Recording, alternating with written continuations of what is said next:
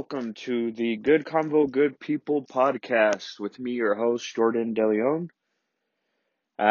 This is episode one, the very first episode. I want to thank everyone for listening, everyone who subscribed, followed, and liked, and everything. Please continue to share and, get the word out on this and, and see how far it could go. So I have a very special guest for you guys today. Special guest is me. I figured for my first podcast, I would introduce myself. I'm sure a lot of you already know me, know about me, but, for those who don't, I want to introduce myself and, maybe you guys can learn something new about me. I also want to explain why I'm doing this and, what my goals are with this and, who I'm looking to talk to and what I want to talk about. So, I figured, first episode, let's get everyone on the same page and, understanding what I'm doing and, who they're listening to and, who's hosting this podcast. So, my name is Jordan DeLeon, born and raised in Denver, Colorado, 28 years. I lived here my whole life. Didn't actually leave the state of Colorado until I was 18, 19 years old. I always joked that I was like in the Truman Show. If you guys ever seen the Truman Show with Jim Carrey, where he's stuck in on a TV show and everything's everything's fake and his life's a movie. So I thought that was me because I never left the state. So when I say I'm a true Colorado native, I think I'm one of the truest. I was born to Shannon, my mom, and Phil, my dad.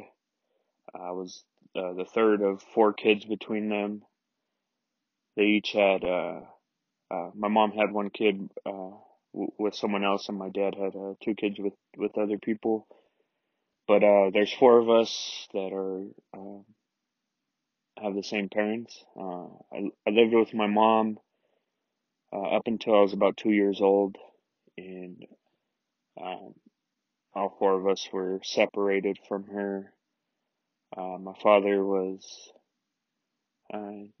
he was on vacations, is the best way to put it. So when I was separated from my mom, I went with my grandma. My mother's mom got full custody of me, and I've lived with her ever since I was 2 years old.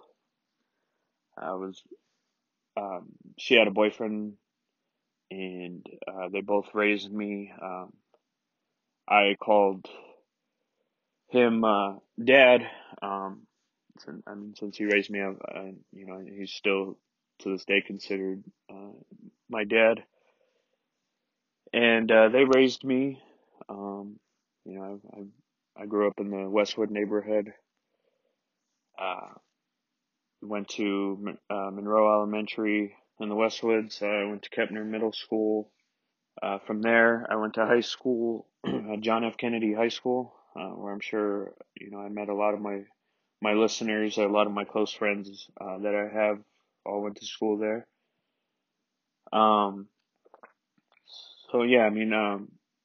Like I said, I grew up with my grandma's boyfriend, but he raised me, and I grew up with his immediate family, and all of them considered me, their cousin's nephew, grandson. So, the family that I know and that I'm the most close with is them. I'm still, very close to them. My dad's, brother is actually my godfather, and his daughter is my godmother. They're the family that I know and grew with. Um,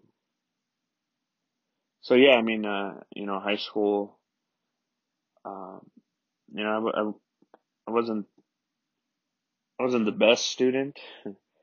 It wasn't that I wasn't smart. Uh, I was more into social interaction and hanging out with friends and not going to class rather than, taking school serious and, passing. Um, but I did graduate. It took it took me down to the last wire to senior checkout day, where we have to submit our grades to everyone to be able to graduate and walk. And I had to take a test in trigonometry in order to graduate, and I took it the first time. I failed, and I was told that I wasn't going to graduate.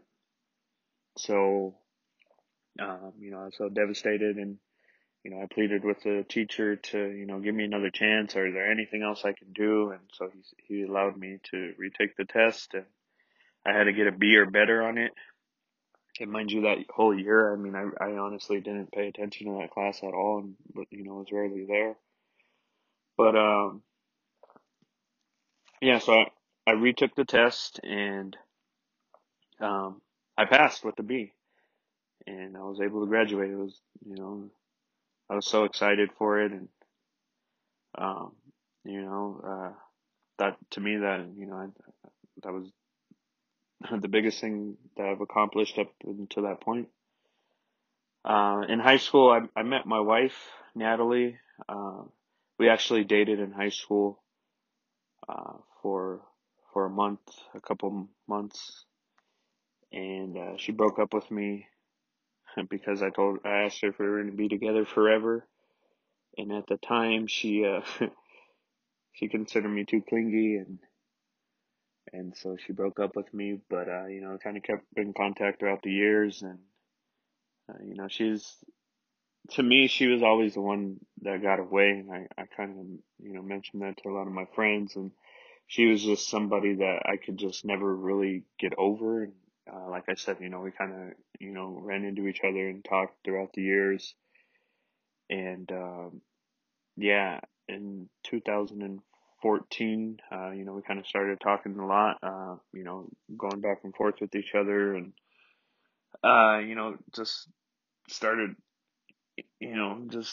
just being there for each other. I was there for her, when she needed me the most, and she was there for me to kind of straighten out my life. Because I know the type of person that who I was at that point wouldn't, she wouldn't want nothing to do with me. So I kind of had to change a lot of things that I was doing in order, because there's nothing more that I wanted than to be with her. And if I had to change my ways, then by all means, definitely needed to fix that. So yeah, we started dating, and about 8 months later, I realized this is the last person I want to be with, and um, I didn't want to be with anyone else, and I didn't want to lose her. So I asked her to marry me on Christmas Eve, and she said yes. So yeah, we got married in Cancun, Mexico. Along, her family, and a lot of my close friends. That was, 2017. I asked her to marry me in 2015. Yeah, we were married. We lived together. 2018. It was kind of a life-changing year for me. So I had a traumatic brain injury. I was drunk one night and um, blacked out and fell down a flight of stairs, and I was uh I was in the I was in a coma for two 3 days, and I was in the hospital for 10. Um, I had a seizure in my accident, and yeah, I mean I don't remember much from the night, and kind of suffered some long term effects from it. I have some cognitive problems that kind of sustained from that injury, and yeah, I mean it was really traumatic. My wife had just started nursing school, so she was in her nursing program. I mean, she had just started it right when this all happened, so she had to deal with this on top of going to school and trying to get her nursing degree to be a RN. And yeah, I mean, it was a really scary experience for me. Life or death situation, and I recovered from it. But it all stemmed from drinking and just drinking carelessly, and yeah, I almost lost my life from it. So in 2019, um, in September, I found out that we were having our first child. Yeah, I mean it wasn't something that was planned, but we also didn't prevent it. Um, yeah, we kind of just left it into God's hands, and it seems like in the first try, it happened. So yeah, exciting. I had just started a new job. Yeah, I mean, to kind of go over my work history and everything that I've done as far as work and my careers. It's been all over the place. I'm definitely not proud that I've kind of bounced around from job to job. I've just always felt like I could never find my calling, and I just worked at places to make money, and like I just wanted to try out. Like I always wanted to work for myself. I always wanted to own my own business, and just be more than the average. No disrespect to anyone, but you know what I mean. I didn't want the 9 to 5. I didn't want the same thing every day. I don't want to make somebody else money. I've always wanted to do it on my own and just make good money. I didn't come from much. Um, like my grandmother raised me, uh, and I didn't have the best of everything, but I still had good things. But yeah, I mean, I wanted to, um, yeah, like I said, I just wanted to be my own boss. So I never really felt like I knew besides that, like what I wanted to do in a career. So I did kind of bounce around from a lot of jobs to jobs. I did warehouse work. I've done a ton of sales work, and I felt that's kind of where I strive the most because I'm so easy to talk to people, and it just comes so natural to me. I don't get shy, and I'm easily able to strike up a conversation and build rapport. And I love the commission aspect of sales. You make money off of products that you sell, and so I like that. And I think after my accident, I kind of even before then, I was looking into real estate investing. I think I ran across a video on Facebook, and just like how to become a millionaire. I think I've like searched how to become a millionaire, and the biggest thing that always came up was real estate, like real estate investing, buying, flipping houses, owning properties, rental properties, things like that. Rebuilds, full rehab houses. And so I bought a program and kind of learned on that. And, I tried a couple different things, that never really worked. And to me, I mean, it was just too hard, and, it just kind of was unachievable. So I gave up on it. I kind of always went back to it throughout the years, but I just never really made that extra push. But, so yeah, I was laid off, uh, from two jobs uh, sales jobs. So the first one, I was selling, an online reputation. Best way to describe it was a online PR firm. For this company, I was making a $40,000 annual salary on top of commission. Um, was with that company for a couple months, and they ended up downsizing and they laid me off. It was actually the first time I've ever been laid off, and I remember just feeling like just so hurt and just devastated about it. And I was the fact that somebody had that type of control to where they take something away from me, like my job and my livelihood and my well-being. So yeah, so I mean I was super upset about it. Um, and that kind of pushed me to want to try more into real estate. So I think my wife recommended, like, why don't you become a realtor? Um, So I looked into that. I bought a program, and I was going to get my license in real estate, and then I needed to make money in the meantime. I've been driving. I was driving for Lyft since about 2017. I've done full time driving. Where that's the only work that I was doing. I put a ton of miles on my car. I think I bought my car with like 40,000 miles and ended up with like 120,000 miles within the matter of 2 years. So I was doing that. I wanted something more stable and actually have some money coming in. And I thought maybe I could try to find some type of work to where I can be a work towards my real estate license and at the same time make money. So I found another company, and they had like a real estate agent like training program that while you're getting your license, they train you in um, just other aspects of real estate that you don't learn in your courses. So I did that, and I worked in their call center. So pretty much I was just setting up appointments with people that were interested in either selling or buying their homes. Um, so I did that for a couple months, and then again, same conversation. They called me into their office, tell me they're downsizing the company, and unfortunately, I was going to be the one to let go. That happening in the matter of 3 months just was just so discouraging to me, and I didn't know where to go. I didn't know what to do. I kind of just gave up on real estate and just was like, you know what, like maybe this just isn't for me. It's too hard. And I had a couple of buddies that worked at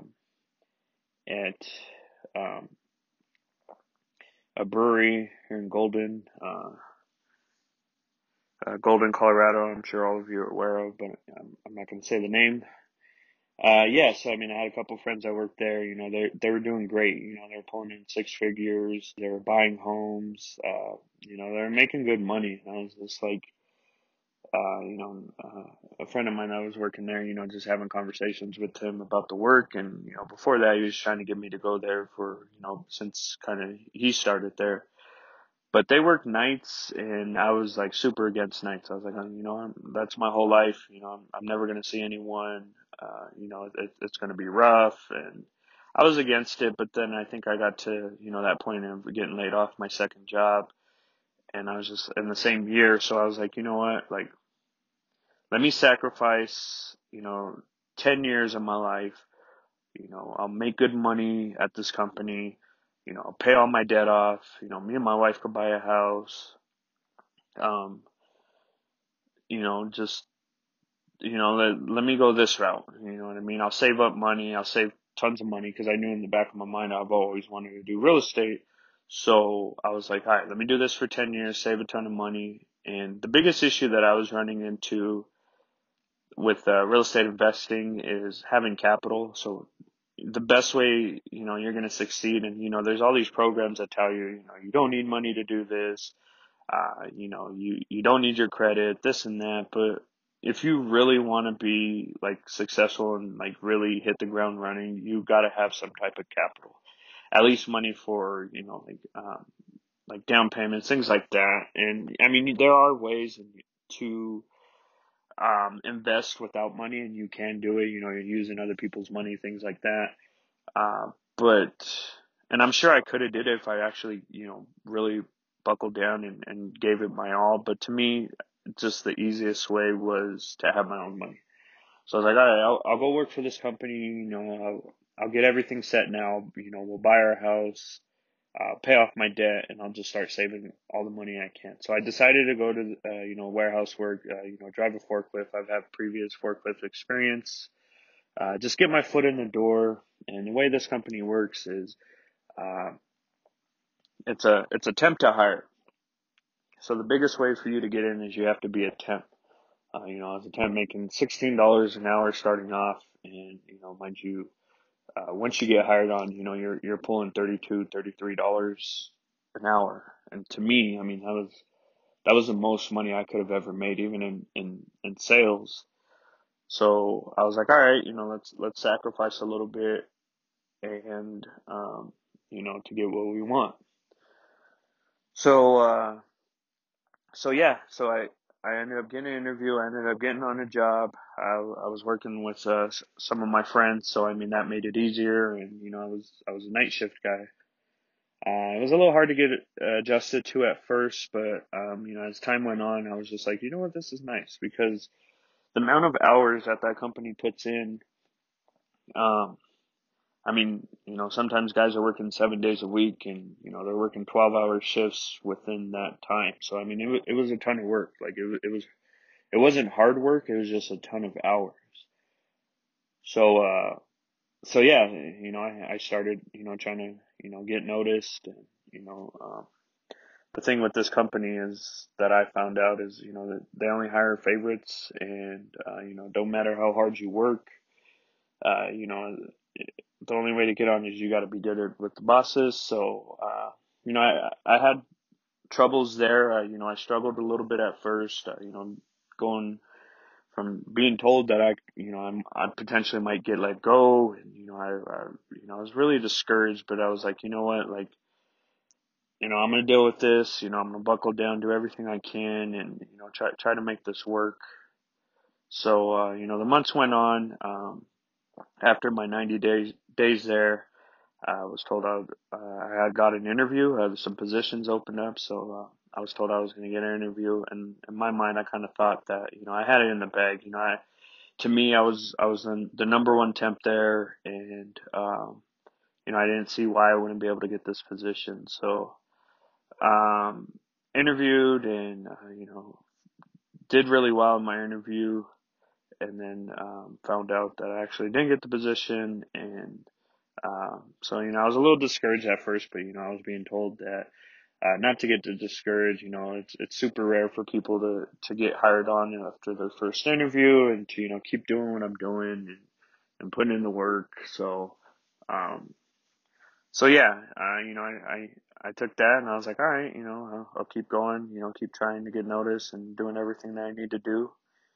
So yeah, a couple months went by, and I got a second interview. Everyone was telling me, this one's yours. The first one, it wasn't meant for you, but you've been noticed. You're the top temp, and this should be in the bag for you. So I went in fully confident in my interview, did well in my interview, and ended up finding out that after the fact that I interviewed, that I didn't get the position, to where I thought for sure it was mine, and it wasn't. So I was super pissed about it. Mind you, this is when the pandemic hit. So this is March of 2020. So going to work, and just being completely um, going into imagine where you were when you first heard about a pandemic. The pandemic. I was Me and a lot of guys at the work were joking about it, and we didn't take it serious, and we didn't think it was that serious. And, we were saying it's the flu is worse than this, and it's blown out of proportion. I didn't think we were gonna get shut down, things like that. Um, but yeah, so then March hit, and that's when they locked down the state and the country, and you know what I mean. And at the same time, my my wife's pregnant, and she's you know what I mean? We're trying to go to doctor appointments, some appointments I couldn't even go, and like you know what I mean. We kind of missed out on a lot due to the pandemic. Like we drive by baby shower, and we did get to do the gender reveal. The baby shower, I think, was the biggest thing. We did do a drive by one that our friends threw for us, which was nice, but I mean, we never got to experience uh, full on baby shower with, all of our friends and family, and, the games and all that cool stuff. We also didn't get to do maternity photos just because, at that time people weren't even allowed to go outside in public parks and things like that. So a lot was taken away from us. On top of that, I found out after my second interview that I didn't get the position, and they gave it to somebody else who I felt that I deserved it more than them, and I put in more more work than they did, and I was a better worker than them. So I was super discouraged, and I just thought, like, you know what I mean, like why am I doing this? I'm not getting the recognition that I need and deserve. So why am I even doing this?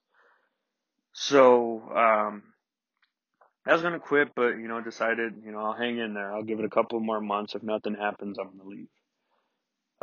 So um, after the interviews, one of the full-time employees, he ended up getting fired, and so that opened up a position. And then I heard that they were going to use all the old interviews and find a candidate from the interviews that they already have, and somebody's going to get a position. So then again, I was told that that this was going to be my job, and this is my chance, and to keep putting in work. So I guess how I reacted after finding out that I wasn't getting the position led me to get this one.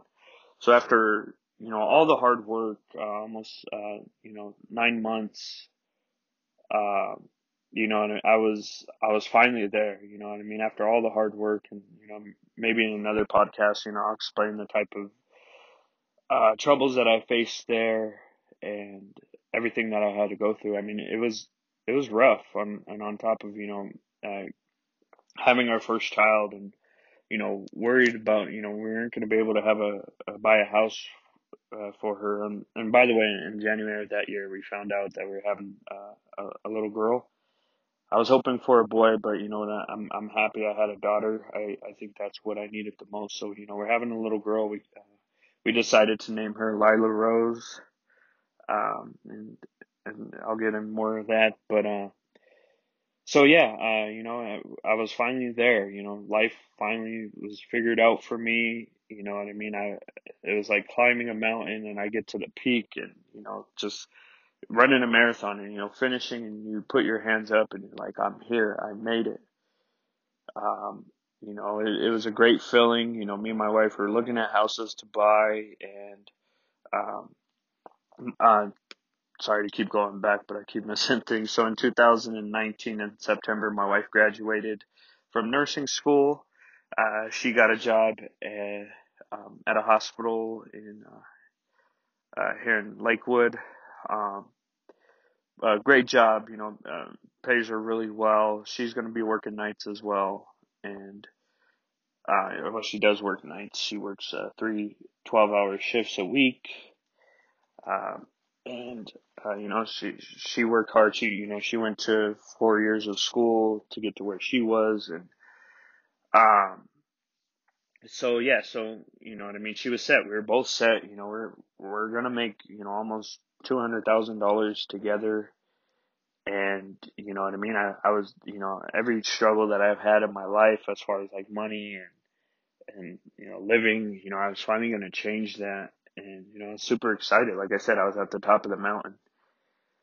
Um, so you get to the top of the mountain, and imagine you're done, you're in the marathon, and you think you're at the finish line, and there's more. This isn't it. You think you're at the finish line, and you realize that isn't the finish line. You have 5 more miles to run, or you climb to the top of the mountain, and there's clouds, and you look up, and there's more mountain to climb. So yeah, so I mean, I got the position. I'm filling out all my paperwork, and then a background check comes up. Mind you, I've never been in trouble in my life. Minus like speeding tickets and uh, just speeding tickets and traffic infractions. I've lost my license a couple of times, just due to points and not paying fines and things like that. But I've never been in any type of criminal trouble. Um, so in February of 2020, after after on a Friday, after a long work week, I decided to go to the bar with some friends, some coworkers. Uh, there's there's a thing at that job that it's. I mean, obviously you're working with beer, And it- the rewarding part, I mean, you work around beer, you're definitely going to want to drink it. I definitely don't want to use that as an excuse, but that's kind of how I felt. And to me, it was like the cool thing to do after a long work week is go and grab a beer. Like, you busted your ass all week, and that was your reward. You know what I mean? A nice cold beer. And I just like the setting, just hanging out with your coworkers, bullshitting, shooting shit, talking amongst each other and having a good time. And that was rewarding to me. We kind of did that a lot. And that particular Friday, we were there. We got there at 8 o'clock in the morning. Mind you, we work from 11 p.m. to 7 a.m. Sometimes we have to come in for overtime, whether, 4 hours early or 4 hours later after our shift. So, we were there from 8 o'clock in the morning until about 1 p.m.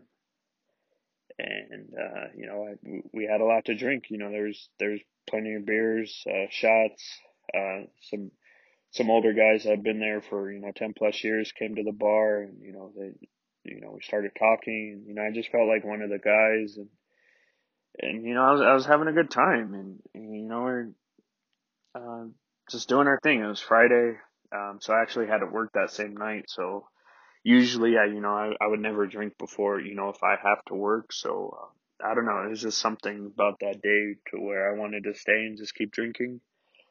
So about 1 o'clock rolls around and everyone's had enough. They decided to go home, and I was pretty drunk, so.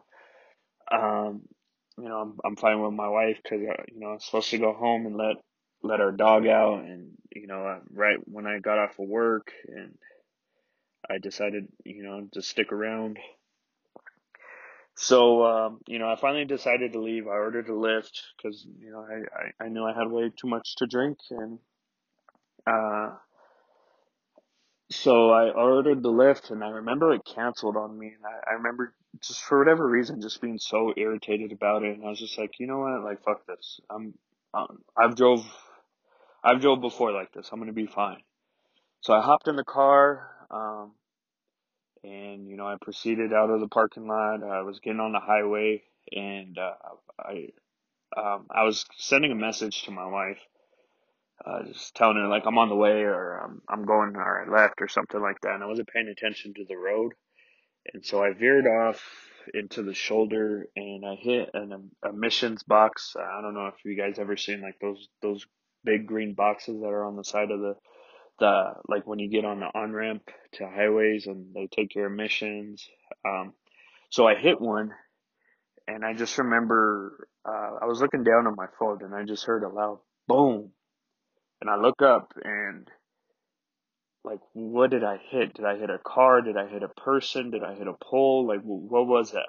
And I look at my rearview mirror and I just see like just pieces of my car and just like these green pieces of metal just all spread out like all over the highway. And so I was like, fuck this. Like, I'm going. Like, I'm going to keep driving.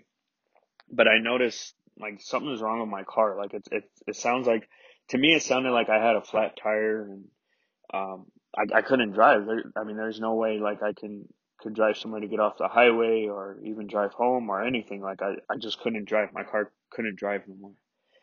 So I pulled over, uh, threw my car in park, um, turned off the car and called my wife. And I'm freaking out. Like there's nothing I can do. I thought about running, but I'm on the highway. There's an open field, and I was just like, how crazy am I going to look just running down the highway or running in this field? Like people can see me.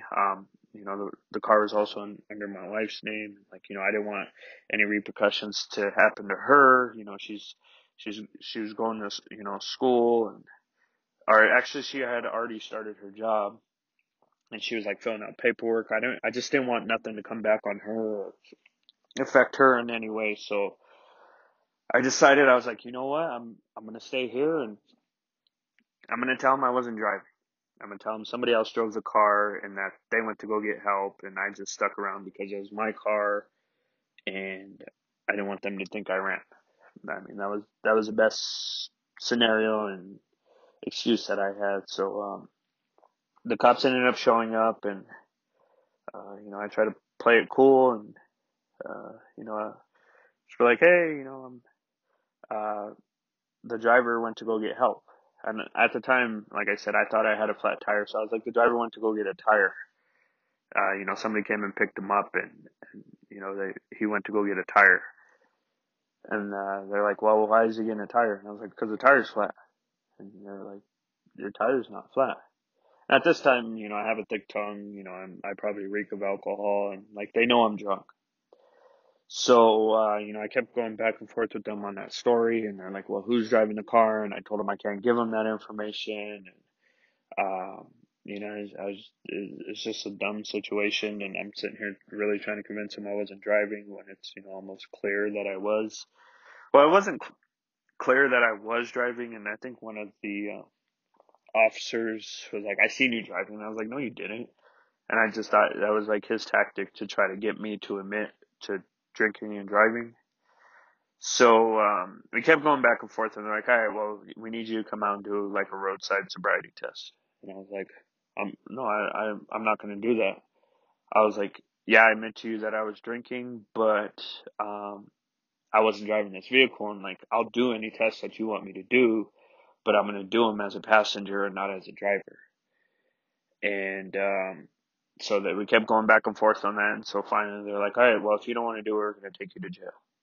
So, that kind of scared me. I was like, I didn't want to go to jail, and, I had work that same night, so I was like, okay, well, like, what are my other options? They were like, your other options, um, you can go get your blood drawn. We're going to take you to get booked. Then we're going to take you to the hospital to make sure you're okay and, check out, you were in an accident and make sure you're fine. And then we're going to take you to detox. And I was like, well, I have work tonight. I was like, there's no way I could go to detox. You know what I mean? I need to go to work. And they're like, well, that's up to them to decide when they're going to let you out. So by then, my wife knew everything, and she was on her way to where I was at. I told her, where exactly I was at on the highway, and so mind you, she's still pregnant, and I remember just telling them like, okay, let's do that. So I remember her pulling up, and just her running up, just scared, not know what's going on, and scared for me. She talked to the cops, and so they put me in handcuffs, and they took me to a fire station to get my blood drawn, and then they took me to go get booked in Jefferson County. So I sat in a holding cell. I had to put an orange jumper on. They took my picture, did my fingerprints. Was there for like an hour. Then I went to the hospital, and then they took me to detox. So I got to detox, and talking to the staff there, and kind of explained to them my situation and what's going on. And kind of stuck with my story. And I remember the guy was like, well, you weren't driving. He's like, you're going to beat this case. He's like, you didn't do nothing wrong. You weren't driving. So he was kind of on my side about it.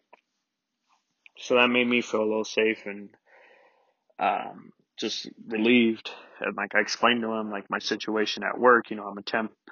Explained to him that I'm a temporary worker, and I'm trying to get hired on. And if I miss any work, then I'll be fired. And explain to him, the type of job that it is, and how much money it could be. And he's like, all right, I'm gonna get you out of here, man. He's like, if you could blow a .5 for me, he's like, I'll let you go home, or a .05, excuse me. And I was like, all right. So he's like, drink water, eat food, like walk around, try to sleep. So he's really trying to help me out. So I try to eat everything that I could. I drank a ton of water. I went and took a nap. And he wakes me up from my nap, and he had me blow into the breathalyzer, and I think I was at like a .6, and he's like, get to a 5, and he's like, you're almost there. He's like, maybe walk around, do some push-ups, like just try to get like the alcohol out of your system. So I did that. About hour and a half later, I finally blew, and mind you, this is already 10 o'clock at night. I had to be at work at 11. Um, so my wife came and picked me up.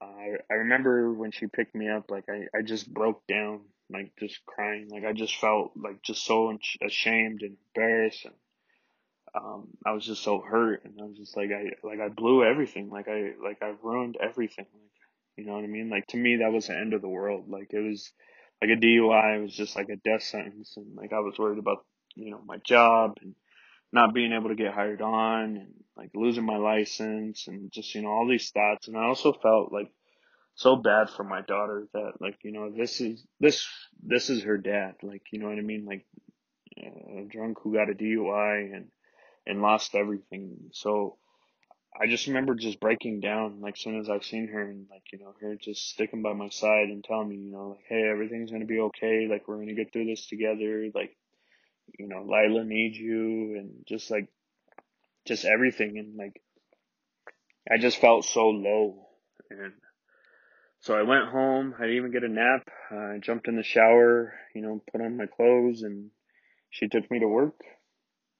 They had to tow my car just because of the damage that was done to it. And so yeah, so they towed my car. She took me to work, and I just remember like walking in. I seen two of the guys that I was at the bar with, and um, I just remember just feeling like so ashamed and just low. And like I remember them, they were like, oh, you were pretty drunk, like you were stumbling out of the bar and like this and that. And I was just like just embarrassed. And like they didn't know what happened. So the amount of anxiety that I had that night was just like I and like I'll speak more on my anxiety and things that I struggle with later, and maybe other podcasts. But I honestly felt like I was gonna die. Like I just felt like I was like I need, like I might have to go to the hospital. I might have to leave work to go to the hospital. And I just remember like just trying to pull it together. And we're driving forklifts, and I'm pretty sure I'm still drunk. I'm stressed out, and like I have this anxiety that like I and like I'm so tired. Like I didn't get no sleep.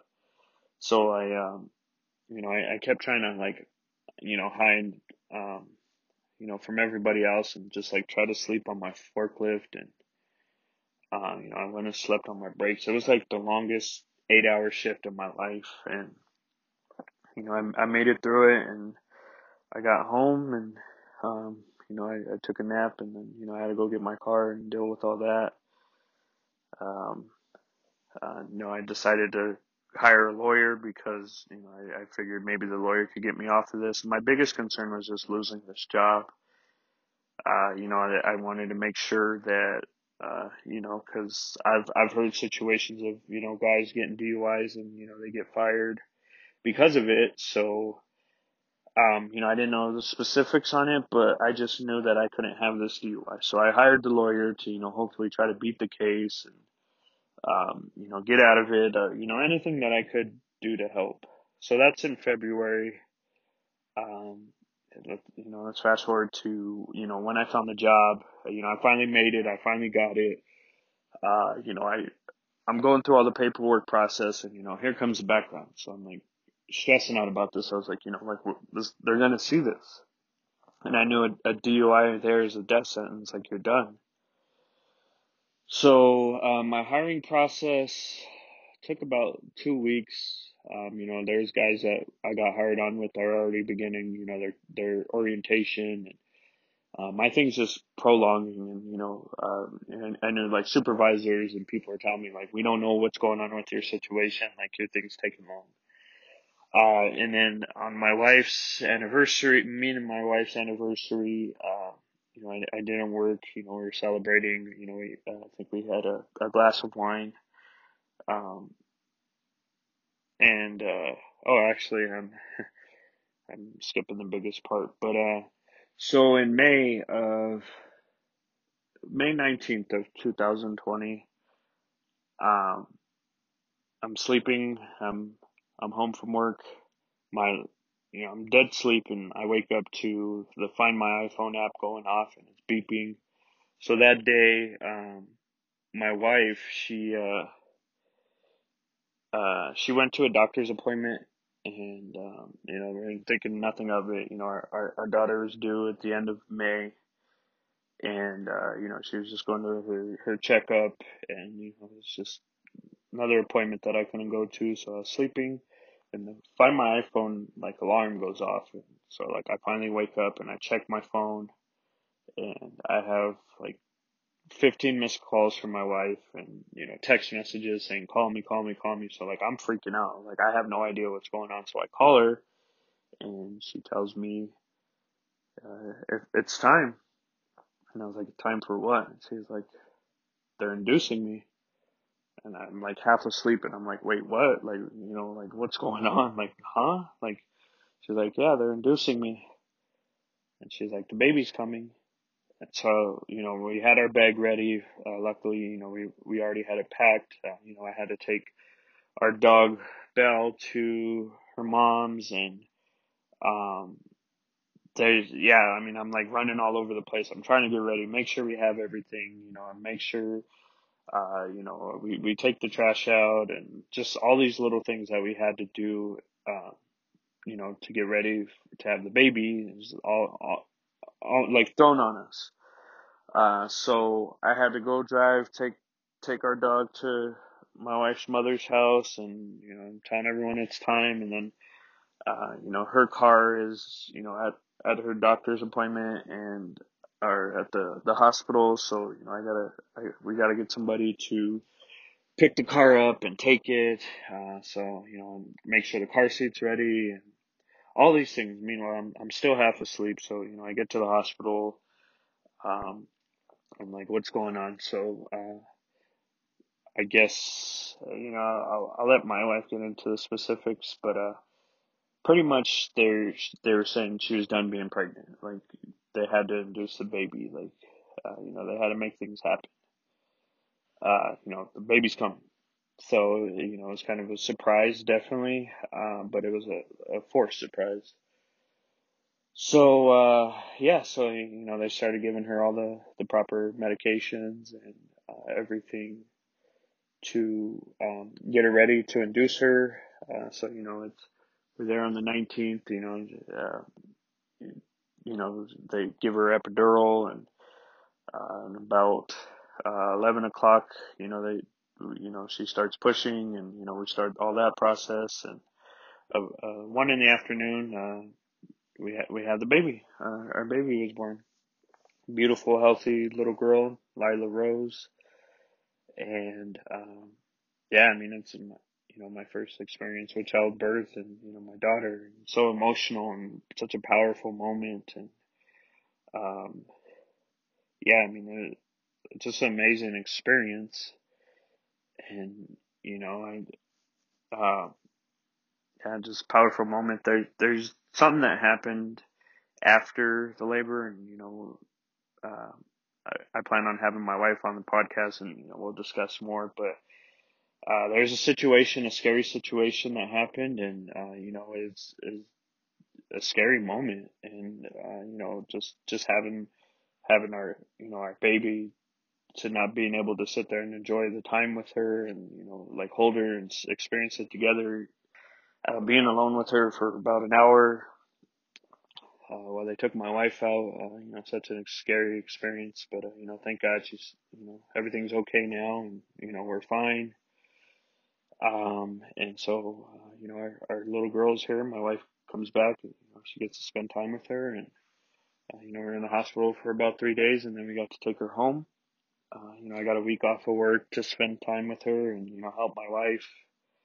Such a beautiful experience. Like, it's definitely, the highlight of my life is having, our baby. So sorry, I keep bouncing back from stories and, different events. Like I said, this is raw and unscripted, and, no editing, just as real as it gets. So, all right. So back to, this is June, the first week of June. And, went through all the hiring process. Like I said, my, uh, they're taking forever on my hiring process. Nobody knew why. And, guys that got hired on, they're already starting their orientation. And, so I'm kind of just sitting there in the dark. In the back of my mind, I kind of knew what it was, but, I wasn't 100% sure.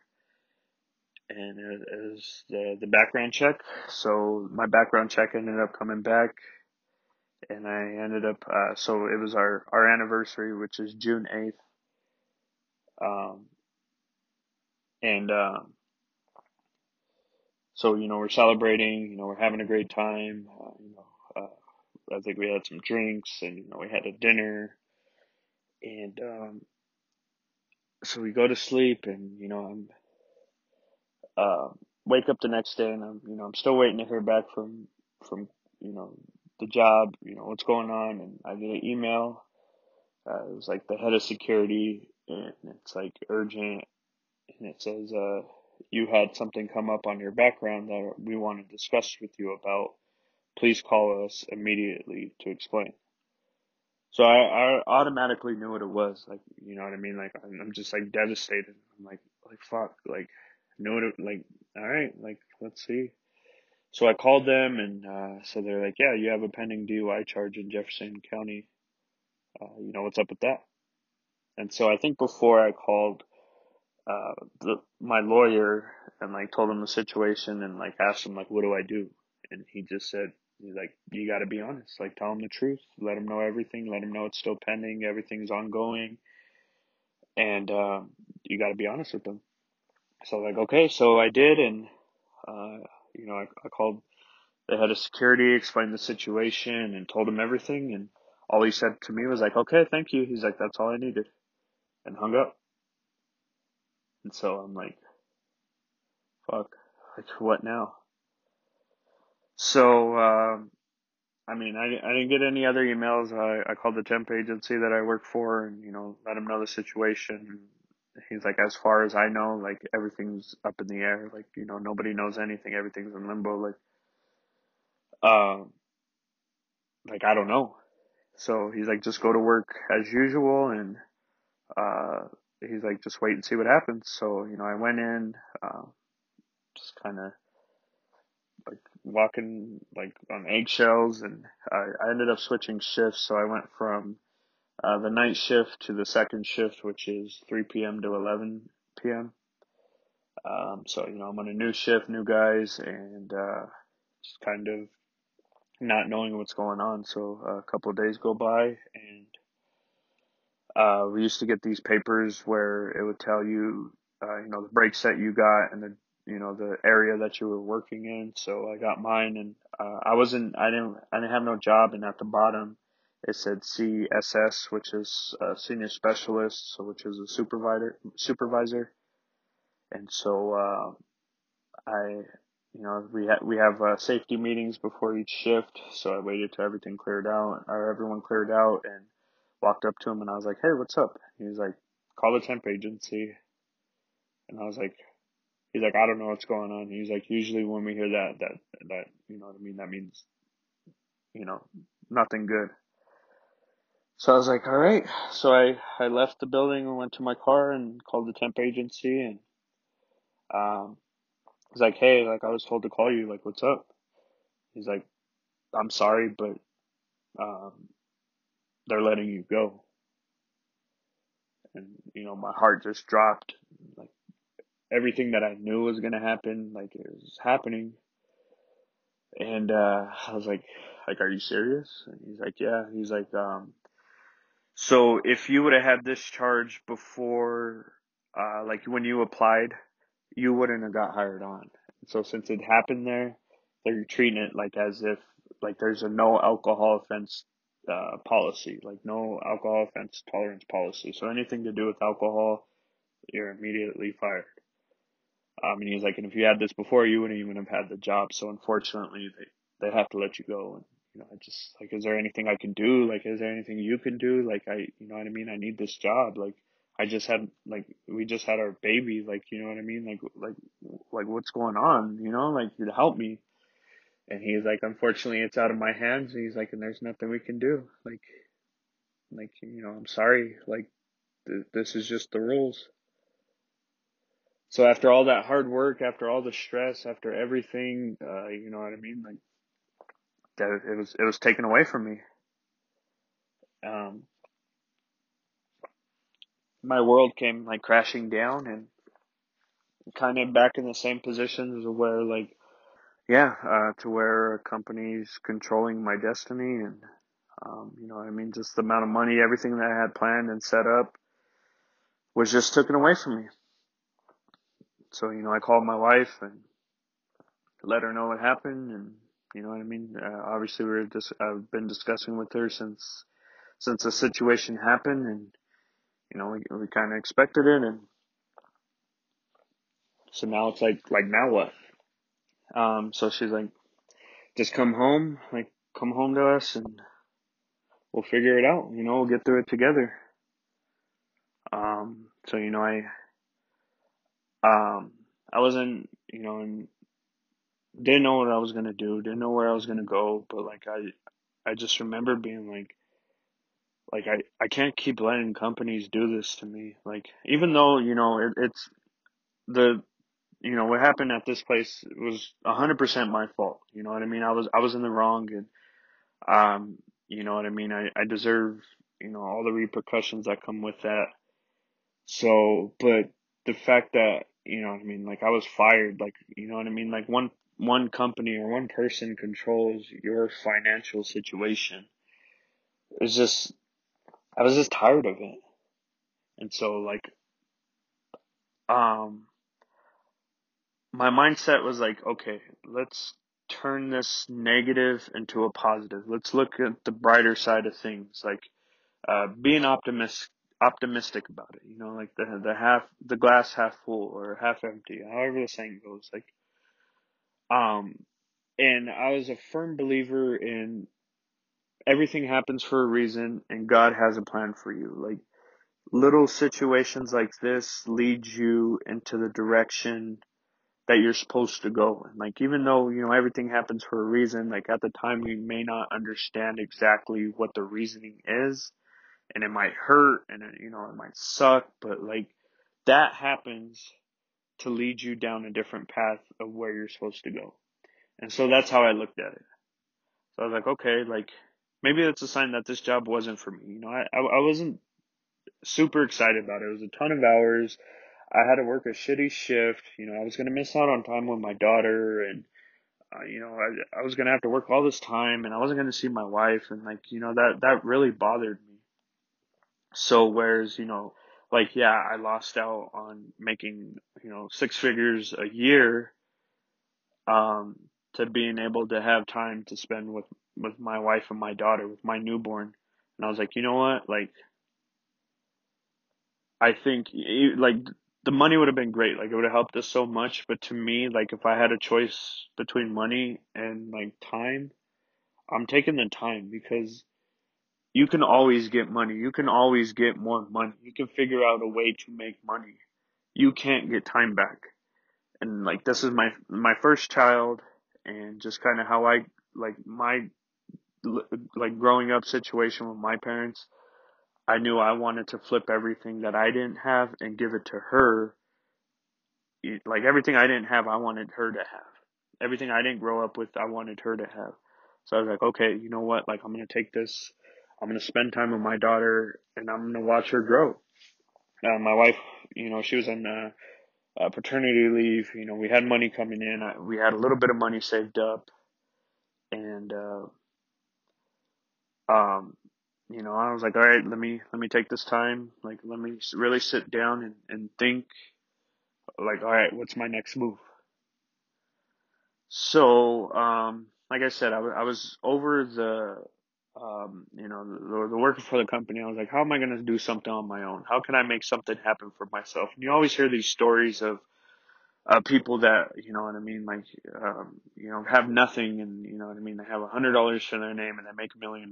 Like, not all at once, but like, you know what I mean? Like, I forget what actor, like The Rock, I think he's like, I had $12 in my pocket, and I had nothing. So I kind of put that mind frame on, like, all right, my back's against the wall. Um, like, I can't run away. Like, let's go forward. Type of mindset. Like, I got nothing right now. Let me make something work. Let me have nothing and make something. Like, you know what I mean? Like, like that type of mindset. So, I just really sat down and was just like, okay, what can I do? What do I want to do? Not that. That's, I think, was the biggest thing, was like, okay, like, let me do something for myself, but what is it? I just don't want to do anything. Like, I don't want to be miserable doing it. Like, I took it as a sign. Like, what can I do to move forward? So, I went back to real estate and was like, all right, let me try to get this. So I bought a couple programs. I started trying to, do some marketing and, watching these videos and like just trying to do everything I can. Cause to me, that was the quickest way to make the most money. So I started that. My brother-in-law, he was actually talking to me about, stock options, and he had bought some programs, and, we've talked about it before, and like how he made like $2,000 off of like $100. And I was like, okay, boom, I'm going to do that too. And I just was like, just searching like how to make money, how to make, money from $100, how to make money from nothing, like just looking up all these things, just researching all these things to where, I'm going to try to make something happen. Um, but I still need money coming in, and I knew I didn't want to work for a company, but I needed to get money. Um, so, I'm definitely not proud of it, but, at the moment I was like, yeah, I got to do what I got to do. And, it's not about, um, you know what I mean? Where like most people would be like I would go dig, holes. I'd go work at McDonald's. I'd go take any job that I could to make sure that my family eats. You know what I mean? And like I was in that same mindset, but like, why do I gotta go sacrifice to go make $10 an hour, $15 an hour, or like $12 an hour and get nowhere? And so, I was like, I'm gonna focus on these little investment things. I found out about flipping, like flipping products, like buying products, like hot products that people want, and then turn around and sell them on eBay or like offered up for more money. Um, I know people definitely hate flippers, but I'm sitting here like trying to like just think of anything, like any way to get money, and like just all these different sources of income. I remember reading something a long time ago that was like your average millionaire has 7 sources of income. So I'm like, okay, let me get 7 ways to make money. And you know what I mean? Like, let's not get money just from one place, like from one job or one opportunity. Like, they don't have to be huge. Like, you know what I mean? They ain't got to be 1,000, like, like $5,000 here, $5,000 here. Like, it could be $1,000 here, $300 here, $400 here, $100 there, $50 there, and it all adds up. So that was my plan, and that was my goal. But at the same time, I needed something stable. So I remember talking to the guy from the temp agency, and like, after I lost my job, and um, he's like, I shouldn't be telling you this, but I'm going to, because like me and him developed a close relationship, and he's like, oh, everything that you've been through, and like you just had your daughter. He's like, I'm gonna tell you this, but he's like keep this between me and you. So, as a lot of you are aware, in I think March or whenever they did it, they passed the CARES Act. That's when we got the stimulus check, and then they did the unemployment benefits for extra $600 a week. And so he told me about that, and he's like, "You'll make more money just taking this unemployment for he's like, for a couple weeks or however long you need to, um, than you would make here." So I was like, okay, like that's a lot of money. And, I definitely wasn't proud to sit there and, like say I'm going to go on unemployment. Cause to me, like unemployment was, to me, how I took it, I'm sure a lot of people do, is like unemployment's for people who don't want to work. That just want to be lazy. That just want to sit at home, sit on the couch and do nothing and just sit here and take a check from the government. And so that's what associated that to me. And I was like, I'm not going to do that. Like no, like you know what I mean. I'd rather go without. But then you know what I mean. Bills still needed to get paid, and um, you know what I mean. We needed money coming in. So I mean, I think it was like $900 a week. Um, yeah, almost $1,000 a week, uh, that I would be getting on unemployment. I looked into it and I kind of like did the calculator and everything, and they told me so I'd get, $1,000 a week. And I was like, God, like, you know what I could do with $1,000 a week? Like, my goal was to take that money, invest it, and flip it. Like, I'll just need to be on unemployment for a month, and then I'll go from there. Like, and then I'll get off it, and that's it. So that was my goal. Like, all right, I'm gonna jump on here, get these two checks, get where I need to go, and then boom, I'm done. So as I mentioned, I was looking into stocks. My brother-in-law had some courses that he found, and so I was studying them, and I was studying how to do stocks, and I downloaded the Robinhood app, and I was like, all right, I'm gonna put $1,000 into here, and let me flip it. Excuse me, and let me flip it. So I did good at first. I fully didn't understand stocks, so it was kind of foolish of what I was doing, because I remember I was in this group, this stock group, where they discuss options and give plays, and just educate and all this. And people would always complain like, oh, I lost this money, like I put $1,000 and I lost it like nothing.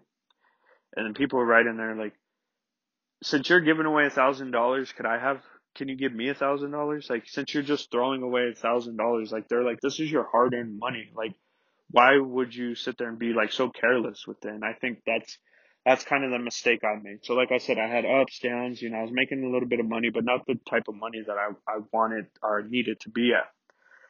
Um, I lost quite a lot of, good amount of money that I invested into, stocks.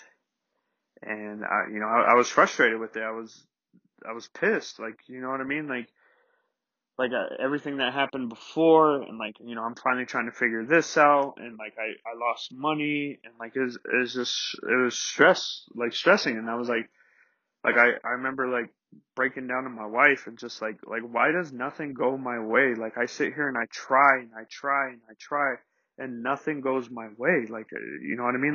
Like life's against me. And I remember she told me, she was like how many people sit there and try and try and try? Like people fail 100 times and then finally make it once.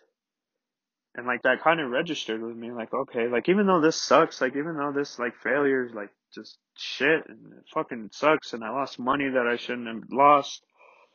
Um, like yeah, like you know what I mean. 100 failures, and you finally, it takes 100 tries. You know what I mean. So I picked myself up.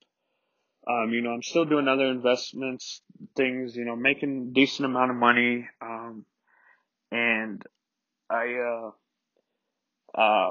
so I was like, all right, I gotta have a new game plan. I stood on unemployment more than what I wanted to and what I'm proud of. But, I wasn't sitting at home being lazy. I wasn't sitting on the couch, sitting there eating chips and drinking soda and watching TV or playing video games. Like I was actually trying to like figure something out. Like I wasn't looking for a job, say, that as unemployment's supposed to be. We'll pay you while you look for a job. And without that CARES Act and that extra amount of money, unemployment's shit. Like minus that $600 a week, I'd only be making $327 a week. Like there's no way I could live off of $327 a week.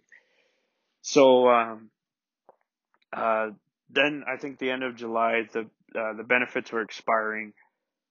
I had some money saved up. Um, I stayed on unemployment for a couple more weeks, and just having a conversation with my wife. We needed bills to be paid. She still wanted to buy a house, and um, we'll discuss that too. But you know what I mean. It was time to kind of like accept reality and be like, okay, like maybe I'll go back to work. I couldn't sit there and make $327 a week. And, a lot of the money I had invested, a lot of it was gone. I had enough to survive for, a month or two. Um, so I was like, all right, well, let me get back into the workforce. Let me try to find a sales job or a warehouse job, and let me do that. Uh, and I'll work and save up money, and then the money that I save, I'll put back into investing. I was like, I just need to walk away and just support my family. So, in August, I applied for a couple places. I ended up accepting a job. They make circuit boards for the military.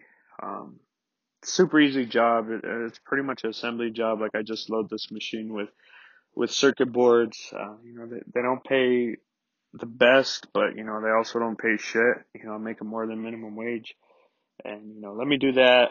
Let me build up again what I'm trying to do as far as investing and working for myself. And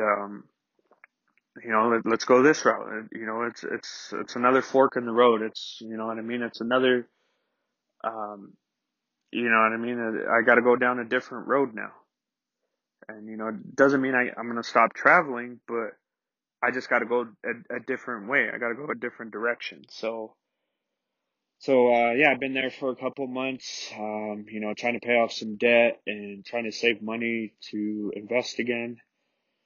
Um, Another biggest thing that I left down this time. So after I lost my job, I the biggest thing was, okay, so what was I doing wrong? What did I do to put myself in that position to lose this opportunity? Okay, and it was drinking.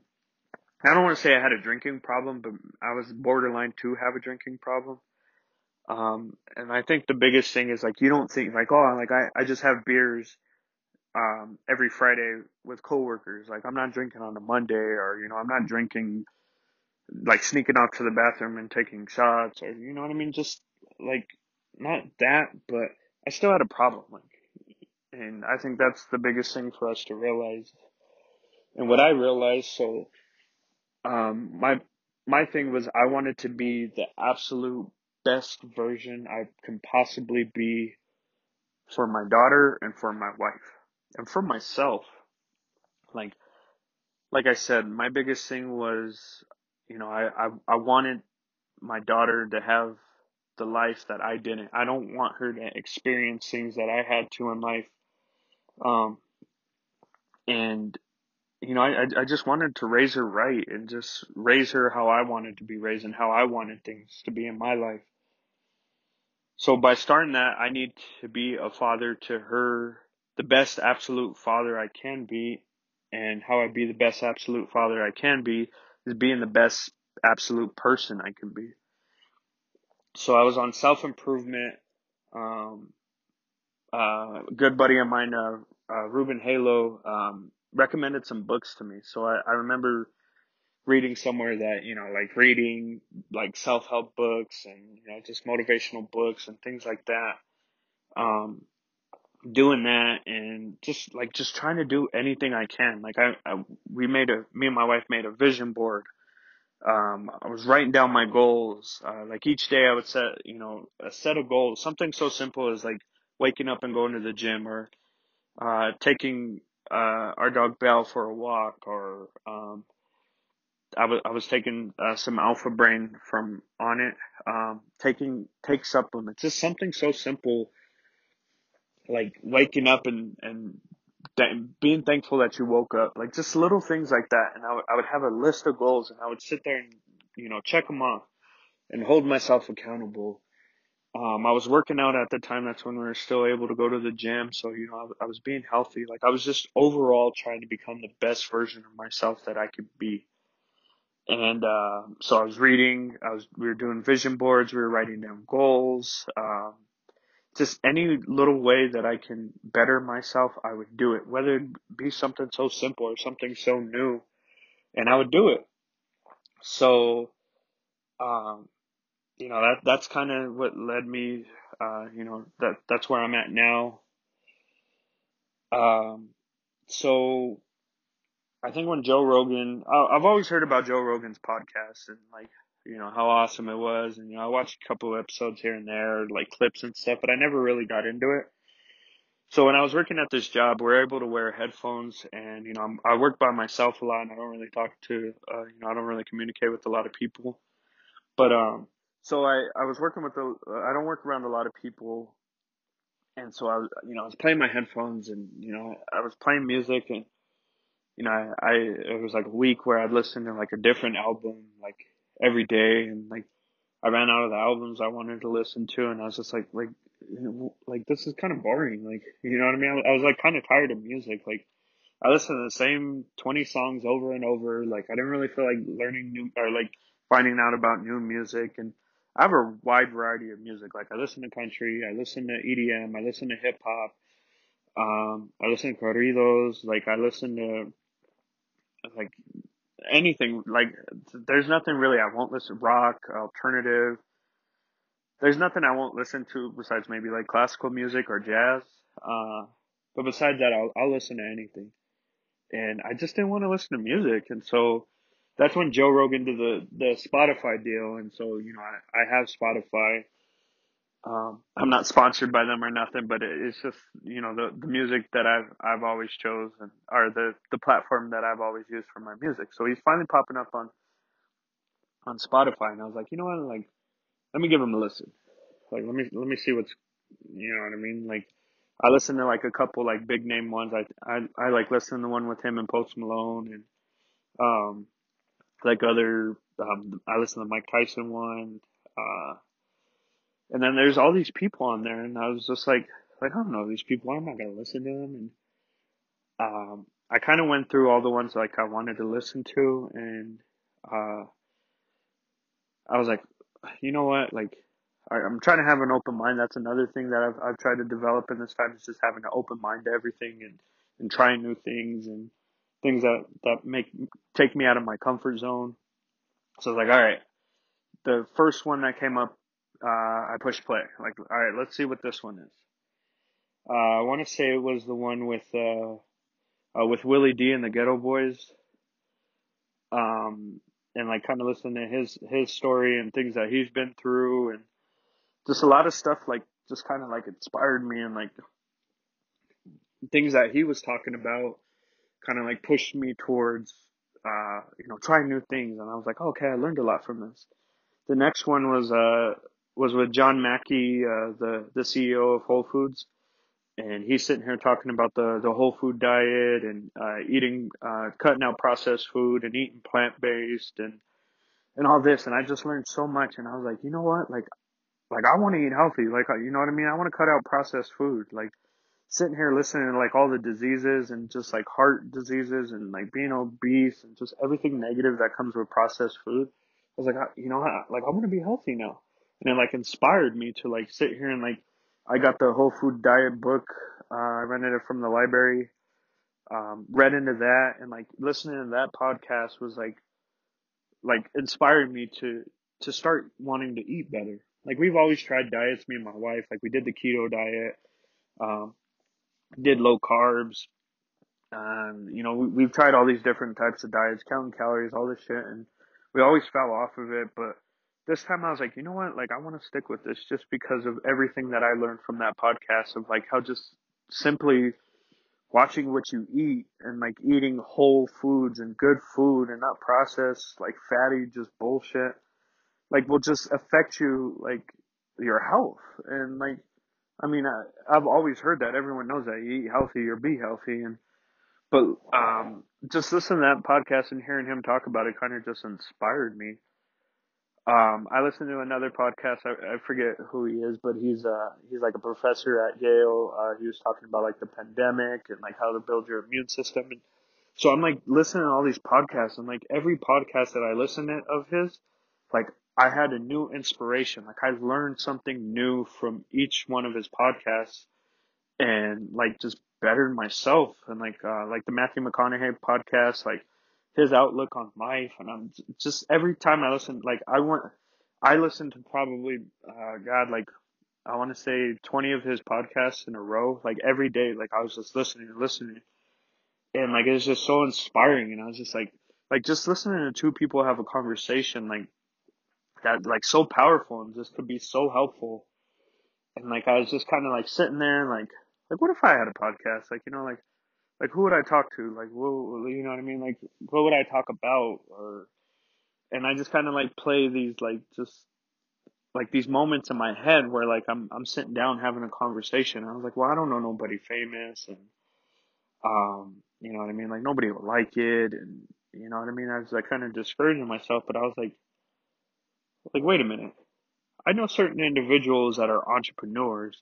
Um, I know people that are starting their own businesses. I know people that have a great outlook on life. I know people, and they're people personal to me. They're friends, they're family, they're acquaintances. You know what I mean? And so like I know people, and I could talk to them, record it, and then put it on a podcast, kind of like how Joe Rogan does. And I always kind of went back on it because I was like, I don't want to copy Joe Rogan. Like to me, that wasn't like authentic. Like copy his whole style of doing everything. But then I was like, well, like I'm not Joe Rogan. Like I view things differently than Joe Rogan does, and my guests view like you know what I mean. And so I was like yeah, I might mimic certain things that he does in his podcast or the direction that he goes with it, but it's all different. And he always put in there, he's like, I tell everyone to start a podcast, like just start a podcast, like obviously like there's going to be some things that people like aren't going to be attracted to or like want to draw attention to. But I think with me, like how I got inspired by just simply listening to a podcast made me want to inspire others. Like having conversations, like I have a long list of people that I want to talk to and just bring them on here, and like they're normal people, like they're not known on a like a celebrity level, or like they're not athletes, or they're not um like they're local here in Denver, you know what I mean? Like um for example, my friend Ruben Halo, he's actually, like I said, he's the one who recommended a lot of books to me, and we had a conversation at the gym one time, and just like his mindset, like we have the same mindset as far as wanting to do something for ourselves, and like being self-made. And like I know he had said that he's doing he became a real estate agent because he wants to get into real estate, and he knew that being real estate is the best way to develop wealth. And if I'm screwing up exactly what he said, something along those lines, that real estate is going to take him to where he wants to go. And like he just has such a strong mindset, and how he views things, and how he thinks. Like I was just like, I remember thinking back to our conversation that we had at the gym. I was like if people heard this, like you know what I mean, like it'd be so motivational. So and there's other people too, like my barber. I mean, everyone knows Capo. Like if you talk to Capo, like everything that he's done and his mindset and the way he does things, like it's so inspirational. Like people need to hear these conversations. People need to know these people, and just because they're not these celebrities, or they're not well known, or they're not on this high level to where have this platform. I want to do that for them. And like we could start like small. We could start with my inner circle, expand to my family, expand to their friends, and just have like a ripple effect, and like like a spider web. Like okay, so like my inner circle, my family, and my friends, and then my friends' family, and then their friends, and then my friends. You know what I'm trying to get at here. Like it just spread out, and that's my ultimate goal with this is just like bringing positivity. And just I wanted to do that for people what Joe Rogan's podcast did to me. Like just inspired me, like oh okay, like eating healthy. Um like I have some of these entrepreneurs on my podcast, and I'll be like, oh okay, like I've been wanting to do this business, but I've always like I couldn't do it, but like since they did, and how they inspired, like oh I can do this now. You know what I mean? That's what I'm trying to get with all this. And I'm not doing this to make money. Eventually, I'd love to get that Joe Rogan Spotify deal, but that's not my focus right now. My focus is putting out content, um, getting the word out, getting listeners and followers.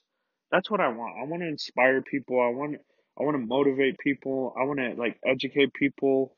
Like I said, I want to share personal experiences and personal stories of like people. Like obviously, we don't want to get in too depth to something where they're not comfortable expressing or putting their business out there. But maybe tell a situation and how they handled it, and then maybe somebody's going through that situation now, and they're like, oh, okay, that's how I can go with that. That's my biggest thing with this. It's not to make money. I'm still trying to do things as far as an investing aspect, and that's those are separate from this. But right now, like I just want to spread positivity. I want to spread good vibes. Like I want to spread good stories. Like that's the name. Good convo, good people. I want to have good conversations with good people, and I have a long list of that. And if you hear this and you're somebody who be like, hey, like I want to get my message out. I'm doing something, I'm doing this endeavor that I would like people to get to hear about. Then reach out to me. Like come on the podcast. I'm willing to have anybody that has any value to other individuals. Like I'm not trying to sit here and like have my friends on here and bullshit and talk stupid and talk dumb and none of that. Like you got to have something to offer me and the listeners to come on this show and like let me help you promote your business. Like it may not be the biggest like marketing aspect or like it's not a billboard or you know what I mean, but like if my you know what I mean, if I have 100 listeners, that's a new 100 listeners that are going to know about your business, and at the same time that's your people bringing to my podcast listening, and it's just like I said, it's a ripple effect, and it just keeps stemming out, and that's the ultimate goal with this. So that's my plan. Like I said, let's talk about your business. Let's talk about your life. Let's talk about things you've been through. Let's talk about your view on things. Let's talk about how you got through the pandemic. Let's talk about how just anything. Like let's have good conversation. So yeah, I mean, look, I mean, I'm already an hour and a half in this, and I'm just with myself. Like, I'm just talking. I'm sitting in my closet right now, talking to myself. Not to myself, but I mean, obviously, I'm talking to you guys. But I'm sitting here on the floor, just talking. And like, look how much I got accomplished. And like, I didn't get in too depth with like how I can inspire and things I'm working on, and like eventually, I will get into that, but. I just wanted to give everyone an in-depth of what I'm doing and what I've been through and how I'm here and where I'm trying to go. Just I've held back on trying to um, tell people about my DUI. Like this is going to be new for a lot of people. Um, I've let people close to me know about it. I kept it a secret from people close to me just because I was so ashamed and embarrassed of it. I'm sure a lot of people don't know that I don't work at that place in Golden no more. Some of you do. I've told some people, and if you knew, you didn't know why. And maybe I shouldn't put myself out there like this, but I just want to let you know, like things can always be worse. You know what I mean? Like things that I've had to go through. They didn't kill me. Like as cliche, like whatever don't kill you makes you stronger, and it did. It did in fact.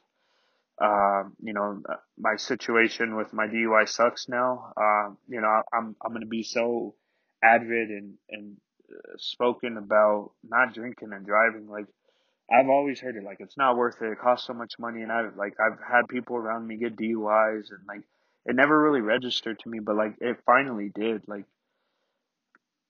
not even the financial aspect of it, but the legal aspect of it. Like you could lose your freedom over this. Like I've lost my license. Like I have to have an interlock in my car for 2 years. Like um But on top of that, like, I could have killed somebody. Like, you know what I mean? You guys could be like reading about me in the news. You know, I veered off into the lane and killed a car full of, a family with, 3 kids. And like, I can't live with that. And I think about that a lot, and it does set on my mind. Even though like this whole DUI situation sucks, like, I understand why it sucks, because they don't want people to keep doing this shit. And there's people that have 2, 3, 4, 5 DUIs and got to go do prison time. Like, I don't want to be that. And I think this helped too, because it did help me a little bit with my drinking. Like, I wouldn't consider myself an alcoholic, but maybe I had a problem. And so this is helping with that. And, I'm taking classes, and I have to do these classes, and I'm only 2 classes in, but, I'm getting something from there. And, I just want to help people. I wouldn't wish this on, my worst enemy. Like, these DUIs are no joke. Like, it's not worth it. Like, it fucking sucks. Like, it's sucking a lot of money away from me that I could invest into other things and help better myself. But, yeah, I don't want to take too much of your time. I appreciate everyone that's listening, and I hope I got my message across of what I'm trying to do and my goal with this. I hope I inspire everyone in some way. I hope I motivate others and a couple of people reached out to me and let me know that they're doing podcasts as well, and like, wasn't like, oh great, like, here we go, or seeing it as competition. I'm like, that's awesome, like, do it. Like, we're not the same people. Like, we don't think the same. Like, we might have similar thoughts, but we're not the same. Like, uh, you know what I mean? The way you want to do your podcast is different from how I want. Like, let's all eat. Like, let's all eat together. And that's what I hope. So if you hear this and you want to be on the podcast and I haven't reached out to you yet, definitely reach out. Like I said, I got a long list, of people, and my ultimate goal is to have, new content out at least once a week. I hope it's not too much, but I just want to stay in people's ears. I don't want to like have them wasting time, or excuse me, like me wasting time. Put something out and then a month later, and then people forget about it. Like, I just want to stay relevant in everyone. And like I said, I got a ton of people that I want you to hear. I want to hear from. I want to talk to.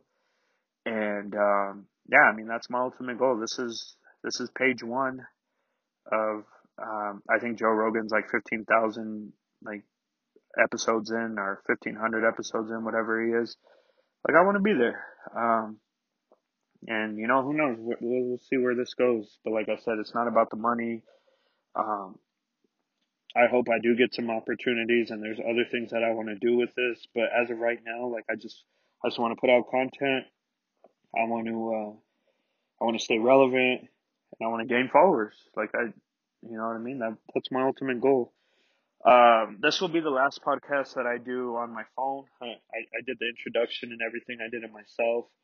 I got a studio that does podcasts that I'm gonna go visit this week, and it's like a legit studio. They got mics and a table and everything, and I think that's gonna be my home for a while. I just want to try to be as legit and professional and good looking with this as I can. Like, I want to put out great content, and nothing wrong with people that do this, but I do see some, like, people just recording at their home, or like how I'm doing it on my phone. There's nothing wrong with it. It's just, it's not how I want to do it. And like I said, I want to give everyone the absolute best content I have. So I'm gonna go visit with that studio, and if all works, then that's going to be my home. I also want to record video with this on top of uh, just the audio. So audio will be available, but then I'm going to put a lot of video on the YouTube. I just feel like to me, like watching Joe Rogan's podcast, like his video podcast, like things register to me more. Even though when I was listening to it on my phone, I was only listening to the audio. But it's nice to get to look and see the people that you're talking to and see their facial expressions, and what they look like and how they talk. And a lot of people that I'm going to be interviewing have certain products that I want you to be able to see. Like, can't be held in a product on audio and like trying to explain it. Like I want you to be able to see it. And I just think it registers more. Um, so yeah, this is it. Thank you guys if you made it this far. I hope I didn't bore you. I hope I inspired you, and just be ready. Like, you know what I mean? Like, let's all go through this together. Let's inspire each other. Like, let's set goals. Like, 2020 was like, it was a horrible year. Like, hands down the worst year of my life. And on my Instagram post, like I said, um, there was a light that got us through the darkness of 2020. Me and my wife, and that's our daughter. Like, if you see my daughter, if seen pictures of her, like, like my opinion's biased, but like she just like she makes you smile, like, and that's for anyone's child, and it doesn't even have to be kids. It could be your loved one, it could be your parents, it could be your siblings, it could be your friends, anything like just positive. And I think we all need that. We've lost a lot of people in 2020. I lost both my grandparents. I've lost an aunt and uncle to COVID. I know people have lost loved ones, and it was a rough year. And I think, to me, things can only get better. Things can only go up from here. Like the storm, like it's not going to rain forever. We're still in limbo of like everything that's going on with that pandemic. They released the vaccines, and people could start getting vaccinated, and but we're still in this stage of we're having to wear masks, and we can't go to restaurants yet, and just there's a lot of things going on. So shit could always be worse, and I want everyone to think of it like that.